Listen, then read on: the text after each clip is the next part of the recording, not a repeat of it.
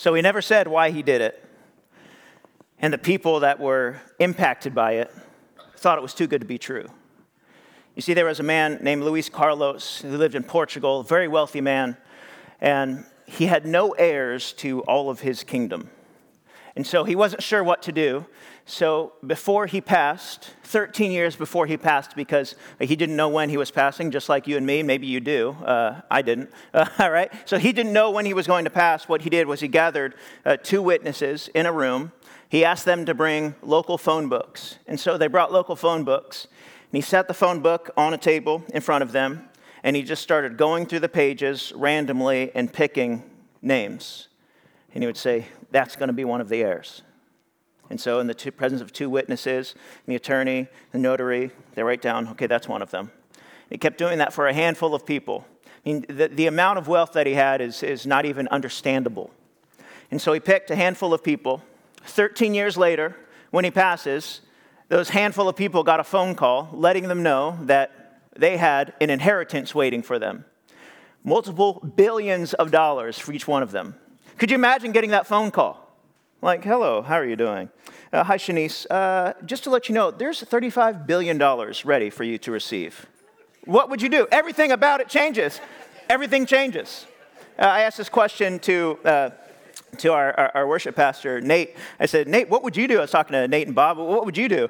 And they're like, well, we take a trip, but probably keep doing what we're doing because we love what we get to do, right? Like, what would you do? Everything would change. You see, for them, they thought it was too good to be true.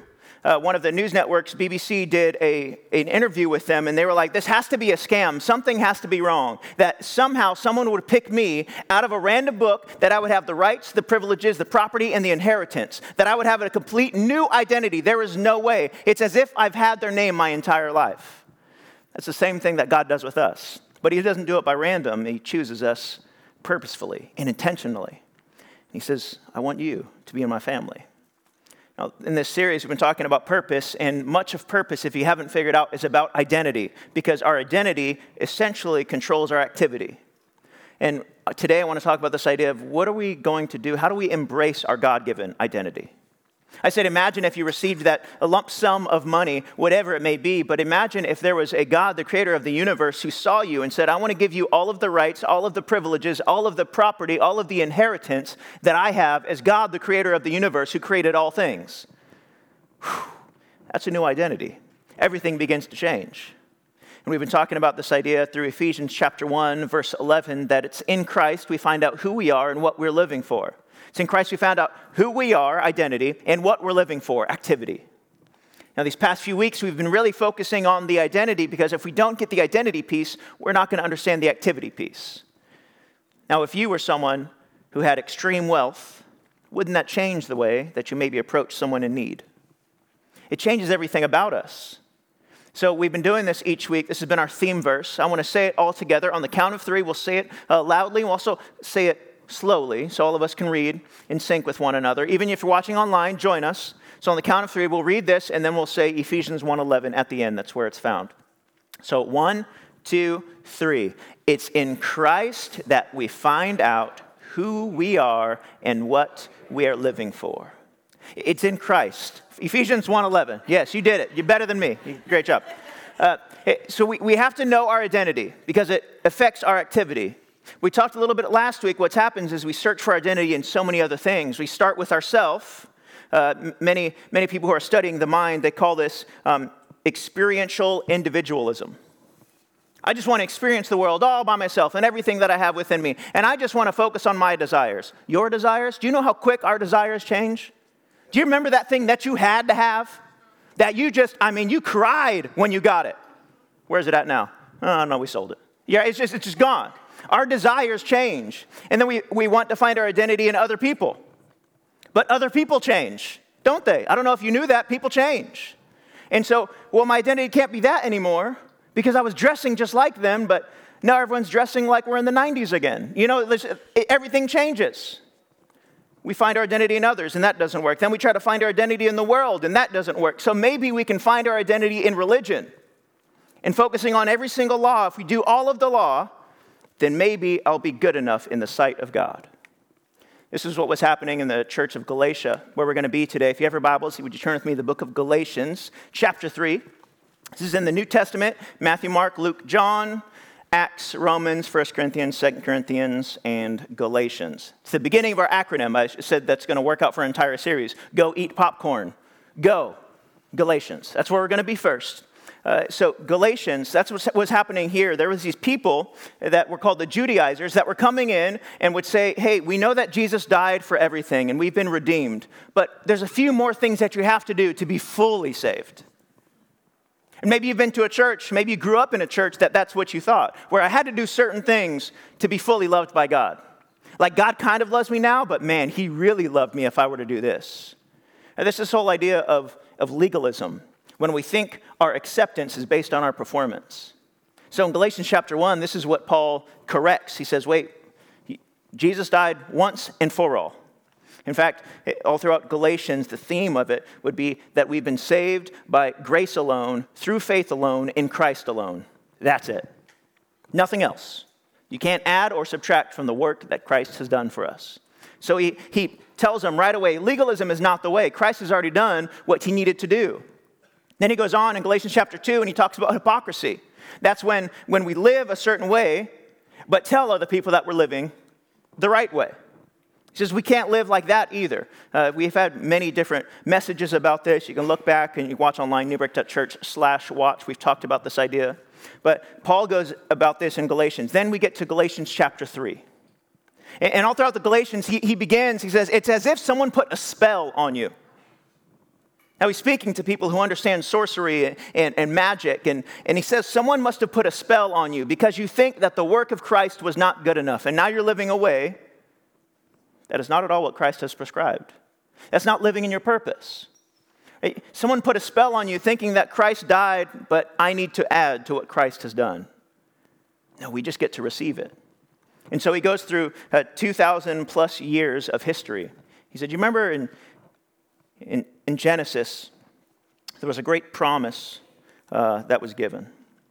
And all throughout, you see it later with Abraham, that there was a promise given to him, that he would be a father of many nations, that God would bless him, that he would love him, and those who are born after him would be the seed of Abraham. And then Moses came along, and there was a law given to Moses.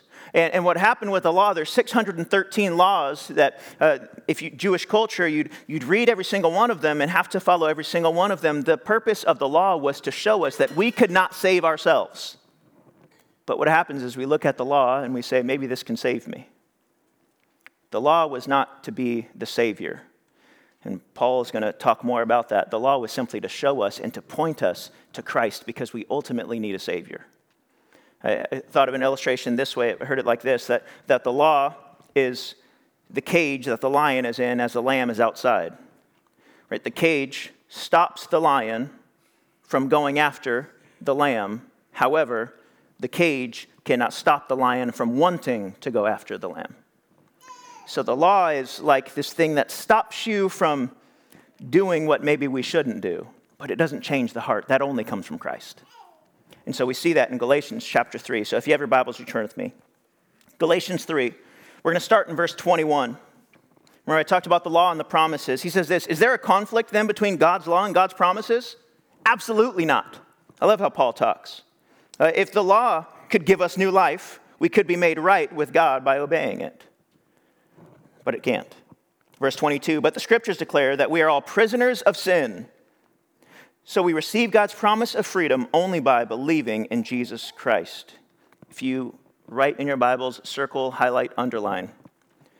God's promise of freedom only by believing in Jesus Christ. There is no addition on top of that. Believe in Jesus, and your life is changed. Verse 23, before the way of faith in Christ was available to us, we were placed under guard by the law. We were kept in protective custody, so to speak, until the way of faith was revealed. And he goes, and let me put it another way. The law was our guardian until Christ came. This is as if you're on a date, and Pastor Joanne shared about that. You have your date nights at family camp. You're on a date, and the guardian is there. Someone who is a babysitter is there. When you come back home, imagine if the babysitter was like, oh, these kids are mine now. That would not work. I don't know about you. The parents would walk in and say, oh, those are my kids. Thank you for watching them. Here's $5 or whatever. The price nowadays is insane, right? Yeah, too much. Here's $175 for the 2 hours that you watched. If you're paying that much, I'll sign up. But the guardian is just there for a moment until the parent comes. That's what Paul is saying. He's saying it protected us until we could be made right with God through faith. And now the way of faith has come. He's talking about the era and the reign of Christ, the era of faith, which only comes in Christ. We no longer need the law as our guardian. He goes on in verse 26. For you are all children. In the original language, it says sons. And the reason it says sons is not because it's excluding daughters. It's saying because sons carried a certain type of inheritance that came from the father to carry the last name and to continue going. So he says, you are all now bearers of the last name of God. You are children of God through faith in Christ Jesus. And all who have been united with Christ in baptism have put on new clothes. Put on Christ like putting on new clothes. We talked about this last week. There is no longer Jew or Gentile, slave or free, male or female, for you are all one in Christ Jesus. We talked about this last week as well. Paul really wants us, and I believe God wants us to understand there's no division when it comes to the kingdom of God. There are differences, but there's no division. Whether it's a racial, social, national, or economical, there is no difference anymore. There is no division. We are all one. And now that you belong to Christ, you are true children of Abraham. So you get that promise. You are his heirs. And God's promise to Abraham belongs to you. So if I want to live in my purpose, according to what we just read, and I know it was a lot, but I want to ensure that we hold on to the work of Christ has been completed, and I get to receive the gift of that. I don't live in my purpose when I'm trying to gain the acceptance of God. I live in my purpose when I receive that God chose me and already accepted me. In fact, that he welcomed me into his family. So the first thing we must do is understand that my identity is found in God's family. That God would welcome me and empower me to live as his own. He says, Marcus, you are now, Marcus, God's last name. He doesn't have one. He just has one, isn't I am, right? So you are now Marcus, belonging to God. That is it. Everything about you changes. He goes on in Galatians, for you are all called children of God through faith in Christ Jesus, and now you have been united with Christ in baptism. So you have his name and his likeness. When a child is born, what happens? The father and the mother look at the child and say, oh my gosh, he has your nose. He has your lips. He's got your ears. They got some big ears. He's got your, we do that because the child looks like the parent. You have the name and you have the likeness. And as we grow in maturity, we begin to have his values. We begin to care about the things he cares about. We get to have the possibilities that are only found in Christ and in the kingdom of heaven that we get to bring to earth. We have the realities that we're experiencing even today, the responsibilities, and then we have the activity of our identity, which Paul is saying is baptism. You put on Christ like you're putting on new clothes. This is baptism. You see, Paul is saying this because when he's writing this, there is no such thing as an unbaptized believer. And I know for some of us thinking today, well, I was baptized when I was a young kid. I think I'm good. And maybe there is a time in our lives where we need to say, the old needs to go and the new has come, so I'm putting on Christ because I'm identifying with my family. And this month, on January 29th, we have baptisms. The last Sunday of the month, we have baptisms. And as you go into the water, the old family name is gone. And as you come out of the water, the new family name is there. You have a new familial identity. How powerful is that? I know when my wife and I first got married, or actually first started dating, we introduced each other to each other's families. I've said this before, my family is very loud, extremely loud. She was sharing with someone who was meeting my family for the first time, and she said, hey, so I just want to let you know first, you're going to have to interrupt them when they start talking, because they're just going to keep talking, and they'll talk over everyone. And they were like, oh, okay. And so my family started going, do you remember last time? And they just sat back and said, oh, my goodness. I was like, that is my family. You go to her family, and it is just, hi, how you doing? How we doing? It's just, you get both the families together, it's like, there's one table that's just talking all day, and the other table is like, oh, we're doing order. Our family identity, now as her and I are together as one, is a mixture of both. When you go into the water and you come out announcing your familial identity as Christ, God doesn't change how he wired you. what he does is he reveals who you truly are to everyone else. It's a powerful moment. And if you haven't thought about getting baptized, we want to encourage you. You can sign up at newbreak.church/events. Meet us outside on the blue tent. We want to see you sign up for baptism because it's a way that we get to show the world my life has been changed. I was dead and now I'm alive. I was lost and I was found, and I was broken and now I'm whole. I was unwanted and now I'm desired. I was hopeless and now I'm hope-filled. It's a place where I finally can say I have a place to belong in the family of God. I'm united with Christ in baptism. And there's many times we have to remind ourselves that because I am united with him, he already chose me. Maybe I don't have to keep trying to seek more of his approval, because I have to remind my mind what God says about his kids. You see, when Jesus was getting baptized, the heavens opened up and a voice from heaven said, "This is my dearly loved son who brings me great joy." You're his dearly loved child who brings him great joy. This is before Jesus does any miracle, before he does any type of miraculous work. A voice from heaven, God himself said, "This is my son." Before you try to achieve or seek to achieve anything else, please know you are what God thinks about. He says, "You are my daughter and you bring me joy. You are my son and you bring me joy." You may be thinking, well, I don't bring you joy with the things that I have done. I've messed up. You are my son and you bring me joy. Nothing will ever change that. You're my daughter, you bring me joy. Nothing will ever change that.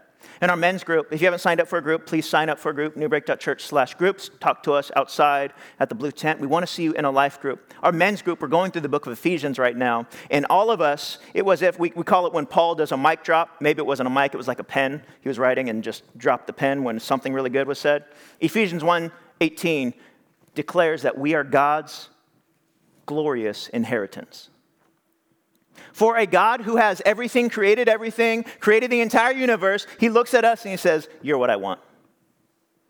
God, you could have anything. You're what I want.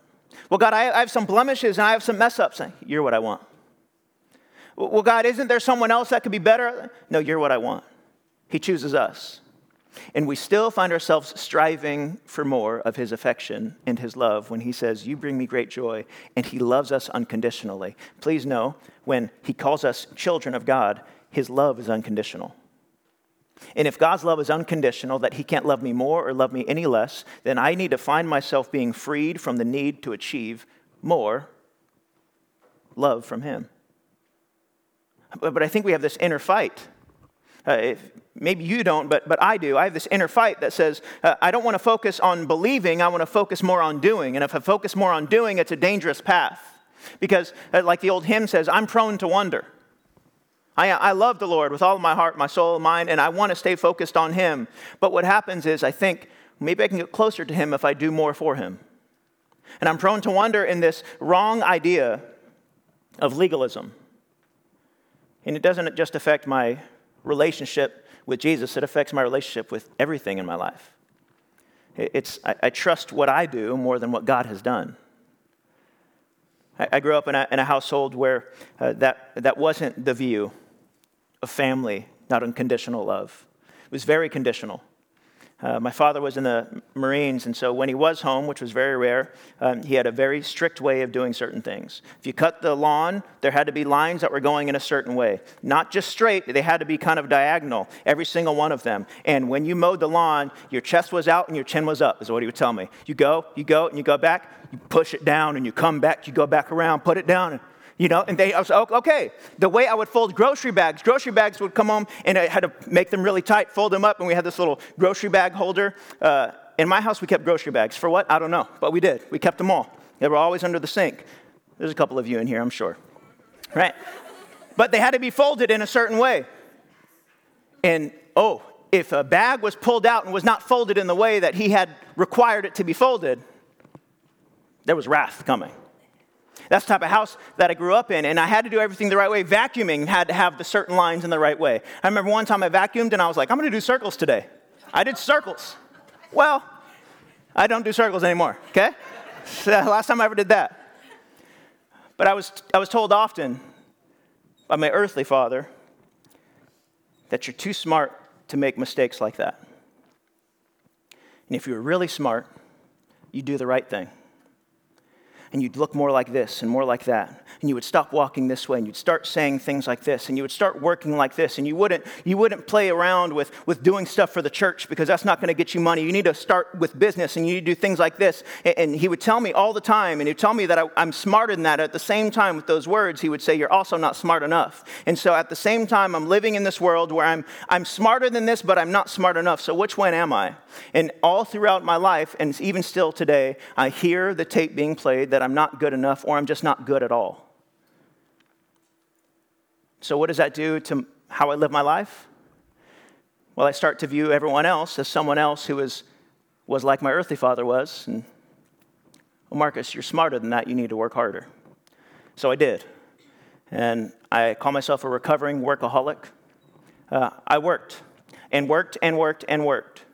And the difficult thing about a workaholic is people reward you for your overworking and your neglecting of your family. You're such a hard worker.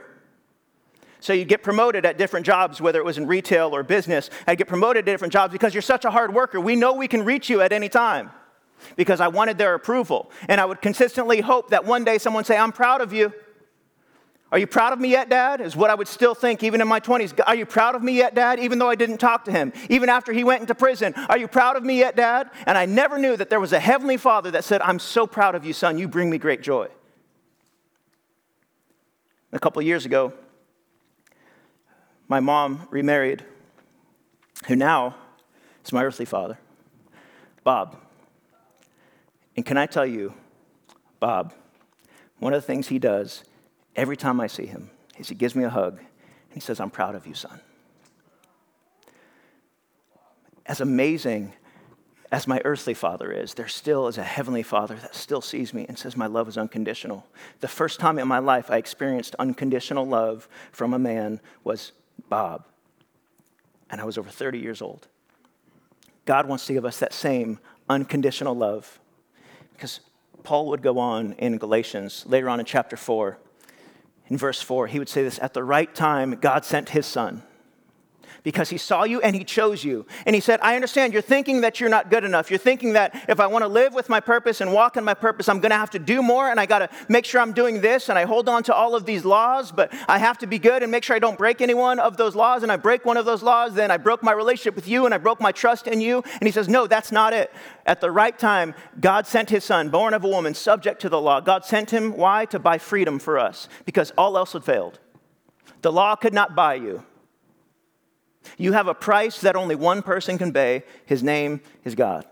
And he did it through his son, Jesus. And because of that gift to each one of us, we have the power of the Holy Spirit that allows us to walk in our purpose. When the law couldn't buy it, finally the main character arrived. Jesus stepped on the scene and he said, okay, we are now in a courtroom where all of us who were set apart and said we are no good and we're not going to do any good and everything we have done is wrong. We stand before the judge and the judge picks up the gavel and he says, not guilty.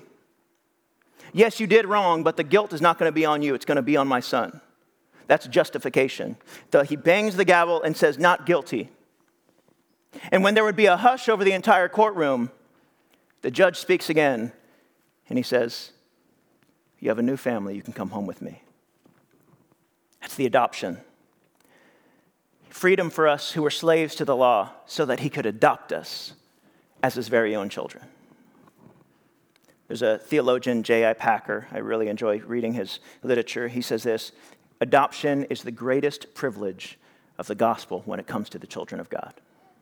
You've been adopted by Christ. All of us, we had fathers that didn't love us as they could. In fact, Scripture would remind us, Jesus would say in John chapter 8, that our real father, our earthly father, our spiritual father, was the enemy, the evil one, the father of lies.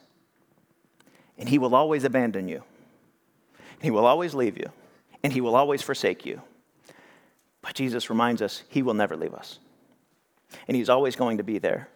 And so in the midst of a moment when we feel like orphans, God says, that one. That's the one that I want. And I choose you and I bring you to me. The greatest privilege of the gospel is that God saw us and he adopts us. But so many of us still, when it comes to our identity, when it comes to our activity, through our purpose, we still think, but there's so many times when I fail God. I just fail him so many times, time and time again.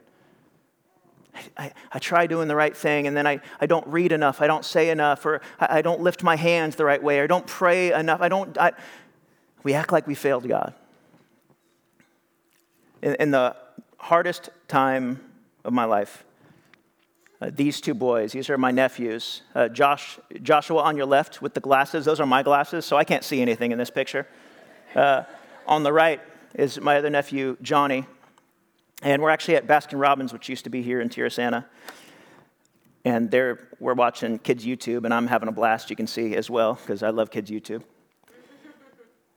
The hardest time of my life when simultaneously, without warning, I was in the midst of a divorce, and my sister was in the midst of a divorce within a week.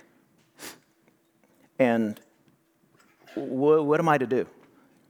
I had no clue. All I knew was that the father of these kids was no longer present. And I had my 71 Ford 4x4. It was beautiful, F-100. But I couldn't fit them in it. So I sold the truck so I get a car that could fit them in it. Because I said, you know what, you didn't have a father who's with you now, so I'm just going to step in. And I essentially adopted those boys. And can I tell you that to this day, there is no mess too big, no cry too small, no word too harsh to change my love for them. No matter what they do or say. And they will do some wild things. Joshua has slapped me across the face, just walked up and bah! Now, I still love them. I mean, fisticuffs. No, I'm just kidding. But my love doesn't change for them. And there's no distance close enough. I will forever be the uncle who says, come closer to me. Whatever I have, you can have. That's the beauty of adoption. And not that I am perfect, but that God, in all of his perfect, unconditional love, says, boys, there's nothing you could do. Girls, there's nothing you could do. Daughters and sons, there's nothing you could do that could ever change the way that I love you, because I adopted you and I chose you. And I understand that you felt unwanted. I understand that you felt unloved. I understand that you felt as if you had no purpose. But I chose you and I've adopted you. And we have to know adoption in our world today versus the ancient world is a bit different. There's a theologian, and she said it this way, and I thought it was so beautiful, I had to share. She said, the common understanding of adoption in the Greco-Roman world would have been functional.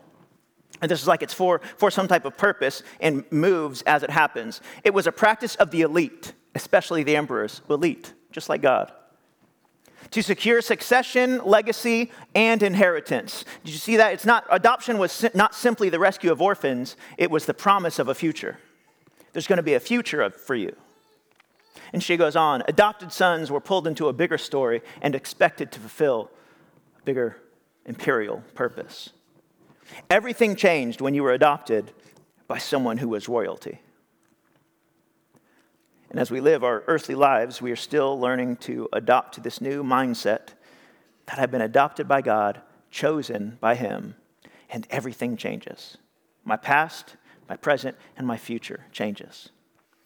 I wanted to invite up Amanda Medina, who actually has experienced adoption, earthly adoption, and heavenly adoption. So could we give Amanda a hand as she comes up? If you would stand right over here. Yeah.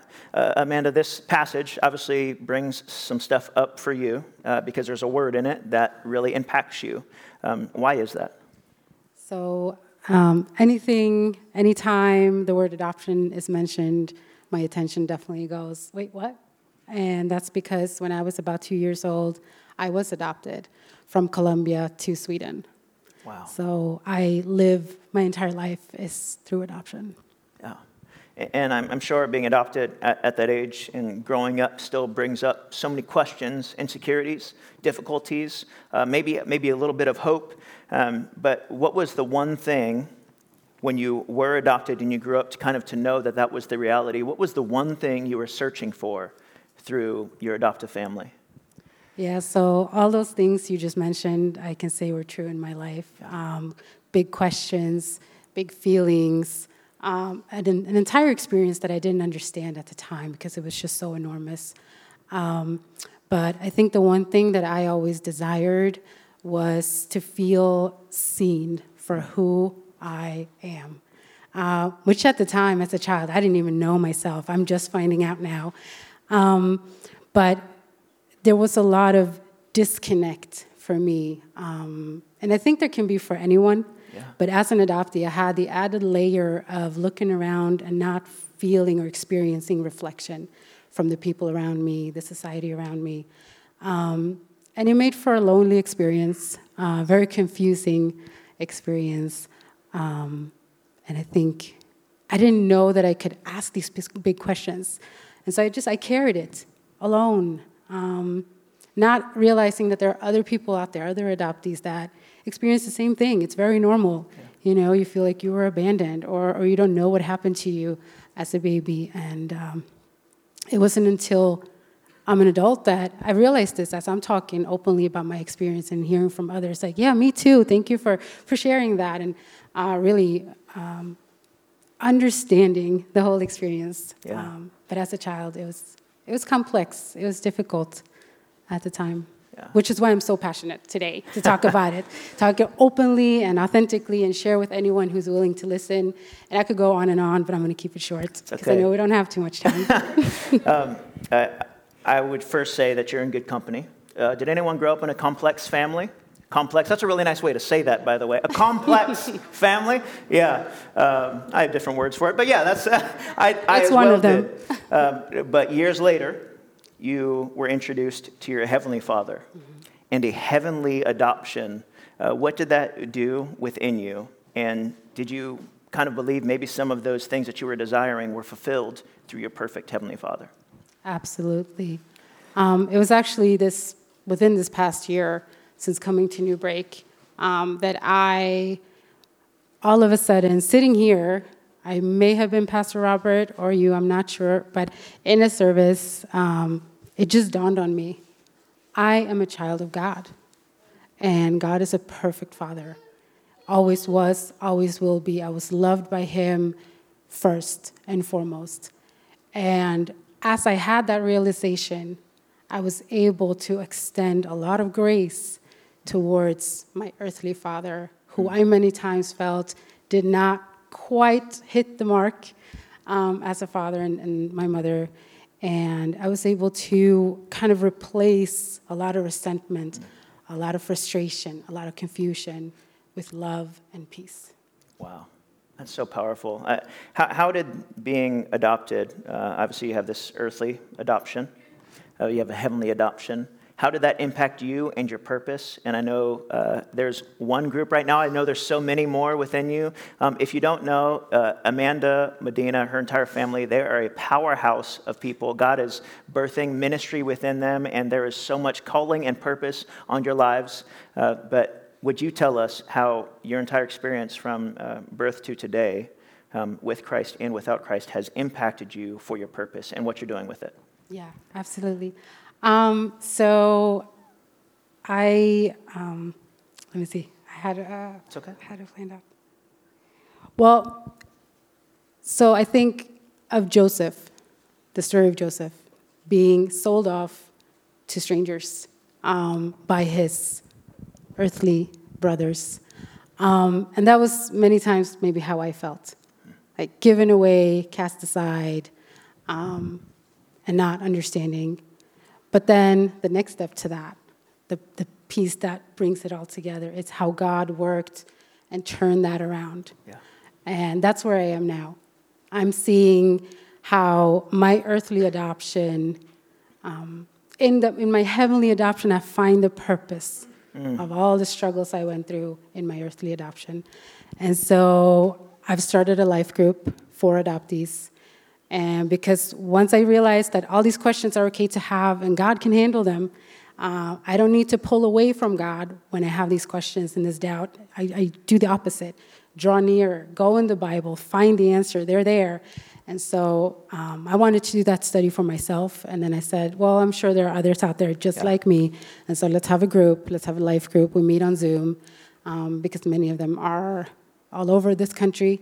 So we meet on Zoom every Monday at 6 o'clock, and we go in the Bible, and we try to understand adoption the way God intended it and how it really is with the greater purpose. Yeah. Wow, thank you so much, Amanda. Can we give Amanda a hand? Thank you so much for sharing. Thank you for letting me share. Of course. I shared with her that my wife and I plan to foster and adopt, and she said, well, I want to give you all of the tools so that you can continually do it the way that God has designed and the right way. And I'm like, yes, all the tools, we will take them. But that's the beauty of it. She said her heavenly adoption really impacted her and reminded her that the past that she had lived really was fueling for the purpose that God has for her. And the fact that God would choose any single one of us and say, you are my child, should transform the way we think and cause us to live as truly as God's children, not just his creation. Because the truth is, as Paul was saying, that we used to be slaves. We used to live this life where we were slaves and there was a master. If there's a slave and there's a master, there's always distance. But if we're a child and that's our father, we always want to be close because God is good and it's good to be near him. I'll say it again, God is good and it's good to be near him. A master would say, serve me or die to the slave. A father would say, I would die to save you and serve you. That's what the good father says to us today. And the one who would know us best is the one who loves us the most, our Heavenly Father. He would know everything about us and still love us, as one theologian would say. Everything about you and still love you in a way that causes us to say, Dad. Maybe you haven't in your prayers just said, Dad, I come before you. And maybe for you, like it was for me, I used to think that this was a way to kind of put down God and his actual title. But it actually brings him close. Because he's not just Lord, he's my Father. So I can say, Dad. As I've received his Son, I can approach the Father. There's a story of an extremely wealthy art collector. As he was preparing his future of his life and writing his will, his son passed away. And it's never anyone's hope that they would bury their kids. And this wealthy art collector, after his son is buried, realizes there's no heir, and he writes the will as he does, and he passes. This wealthy art collector, this king and his kingdom, sets out an announcement. I'm going to have an auction of everything that he's ever owned and for his inheritance. All of the art. Now, there's people that came from all over the world. Thousands and thousands of people came to this giant place to see all of these art pieces that he had collected over the years.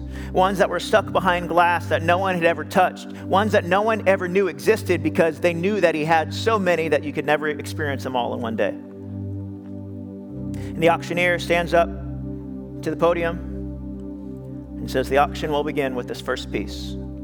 And this piece comes out on an 8.5 by 11 sheet of paper. And it's a drawing of the wealthy art collector's son that his son drew. And everyone around kind of looks at it and goes, it's not very good. That's not the art we came for. We want the good stuff. Show us Michelangelo, show us some of the amazing art pieces that you have. And it was just silent. So the auctioneer said, auction has begun with this first piece. And then out of the corner of her eye, she sees this elderly man coming forward, and she looks at him and realizes, I kind of know who that man is. It was one of the workers inside of this huge mansion. And the elderly man came forward with only $2 in his pocket. He pulls out, he said, I'll buy it. And she said, sold. And he takes the piece with tears in his eyes, and he kind of stands for a moment because he can't believe that he has something he can remember his master by. The auctioneer quickly, as there's still a bit of excitement, still a bit of a hush because they're waiting for the good stuff to come out, she says, auction over. Everyone is scrambling at this point. Why is the auction over? What does this mean? Why is the auction over? There's more art to be bought, more art to be sold. We came here with money. We're ready to buy the good stuff. She picks up a sheet of paper and she says, the will explicitly states that the person who is willing to accept my son and accept the gift that he has given is able to experience all of the benefits of the Father and they are now an heir. God says the same thing to us. Are you willing to receive my son, accept the work that he has done for you? And at that point, you are an heir, and you can call me Abba, Father. Galatians 4:6, and because we are his children, God has sent the Spirit of his Son into our hearts, prompting us to call out, Abba, Father. That word, Abba, Father, is such a beautiful phrase. It's amazing to me that Paul, speaking to people that were most likely speaking Hebrew, he would write an Aramaic word for father, Abba. I wonder if he wrote the word Abba to them because it was the same way that Jesus prayed, our Father. Abba in Aramaic.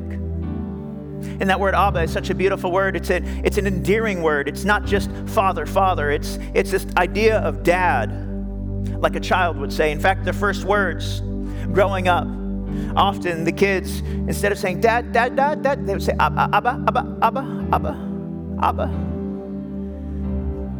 Can we get to that point and say Abba? And then father, pater, is that word. Again, now we're in Greek. Pater, when you have dad and you have father, you have this idea of intimacy and authority because something happens when dad walks in the room. You may be scared of what's happening in the dark, but as soon as the perfect father walks in the room, everything changes. Something happens when dad walks into the room. God is good, and it's good to be near him. You've been adopted. You are children of God with a new name, a new purpose, a new identity that allows us to live with purpose and walk in purpose because our identity forms our activity. I want to pray for all of us. If you would just close your eyes just for a moment. Lord, when the disciples asked how they should pray, you said, pray in this way, Our Father, who is in heaven. Your name is set apart. God, let us not forget that you are our perfect Heavenly Father, that you are truly Dad. In the most intimate idea of the word, you are Dad to us. So for those of us waiting to be called children, speak to our hearts even now. We say, Dad, what are you saying to us about who we are, about what we've done, about what you have done for us, and about what steps we need to take as we walk in our purpose? So we ask you now, what are you saying? Maybe wherever you're at, if you just put your hands out in front of you, just as a way to receive what God wants to speak to you and place on you and in you today. God, whatever you are speaking, whatever you are giving, we receive it in your name. Because you're a perfect Father who gives amazing, perfect gifts. So let us receive the unconditional love of a perfect Father and let us walk in our purpose. In your name we pray. Amen. Let's give God a hand. We serve a powerful God who loves us completely. Thank you, church.